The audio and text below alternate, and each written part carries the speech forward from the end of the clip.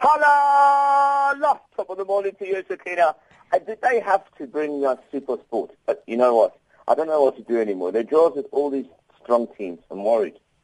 I'm very worried. What are you worried about? Janet fixed it. Janet fixed the draw. How's Janet going to fix the draw? Yeah, she fixed the draw. She gave me Super Sport. If only I knew how. Yeah, Kingston and Kata will be waiting for you, but that's a story for another day.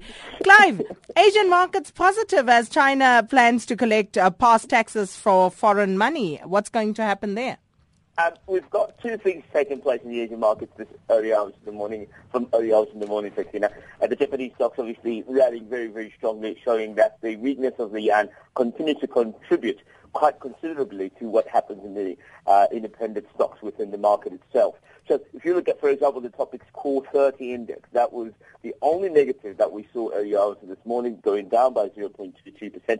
And the biggest index that they used there, if you look at the Topix 500 index, that was up by 0.11%. So what that helped do is create another sentiment within the entire Asian region. So, for example, you had your Hong Kong Hang Seng index going up by 0.44%. You had the Nikkei slightly up by 0.21%. And also you have the S&P Asia 50 CME, which is I've never used this particular one. But it's interesting. It concentrates specifically on currency measured equity. So those companies that are really reliant on their currencies in terms of performance, that was also up 0.22%. Another interesting story that you just mentioned there is that China is going to.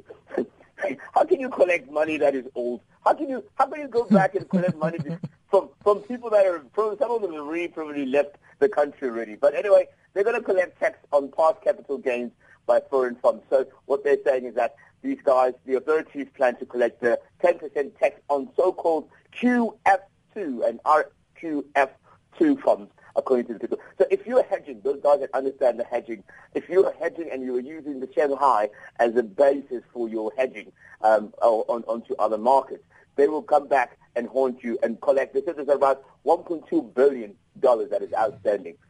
If you have money now in China for the last 2 years, get rid of it. Well. I wonder who's going to be following that advice. But Clive, also just looking at the fuel price, it could go up by close to R1 a litre. So there goes all our euphoria about low petrol prices.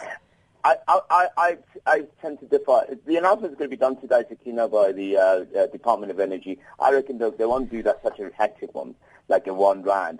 I think it will be around about 50 to 60 cents, because now they realize, in natural fact, that in the budget speech, you know that the fuel that is going to go up another 50 cents in and we're also going to have another 35% also included in that. So they'll take that into consideration. So I reckon maybe worst case scenario, we might be going back by 60%, by 60 cents, and that's what I'm expecting. But the interesting thing here is that the oil prices, Sakina, have come back a little bit. You remember we were talking about them; they were just hitting below $40, and now how low could they go? Yeah, and that's how low they went. And you'll hear people in the economists are trying to sound smart, and they'll tell you it's bottomed out. It's bottomed out. and yes, it did bottom out, and now it's starting to pick up again, because the Saudis are starting to see that the demand come back into the market, and so that's why you see the oil price getting back to normality again. It will take us a long time, though, to get back to the $100 mark.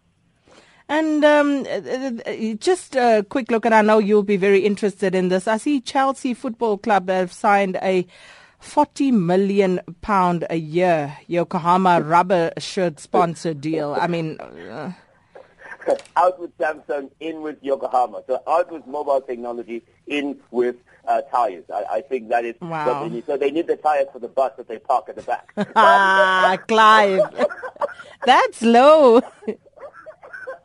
So every time I hear Chelsea, I always think of food and Chelsea bums. And anyway, let's get back to this deal. This deal is worth £40 million a year. That's about $60 million a year that they will be paying for sponsorship to Chelsea. It comes in different formats. There's a number of things that they're going to be doing. There's going to be a number of partnerships in terms of sponsorship on not just on clothing or the brand itself, but in purchasing new players, new football gear, training equipment, They've included so many other things. But the important thing here is Chelsea. This is what the second biggest deal to happen after Manchester United sold themselves to the Americans, and this is now the Chelsea selling themselves to the Japanese. And I'm hoping that this bus will have sustainable tires right through the 2015 year so that they can win if they win, by the way. But the most important thing, Sakina, is that this weekend we have to get back on top, don't we? Absolutely. Absolutely. I'm going to say to the listeners there, What's up? Weekend.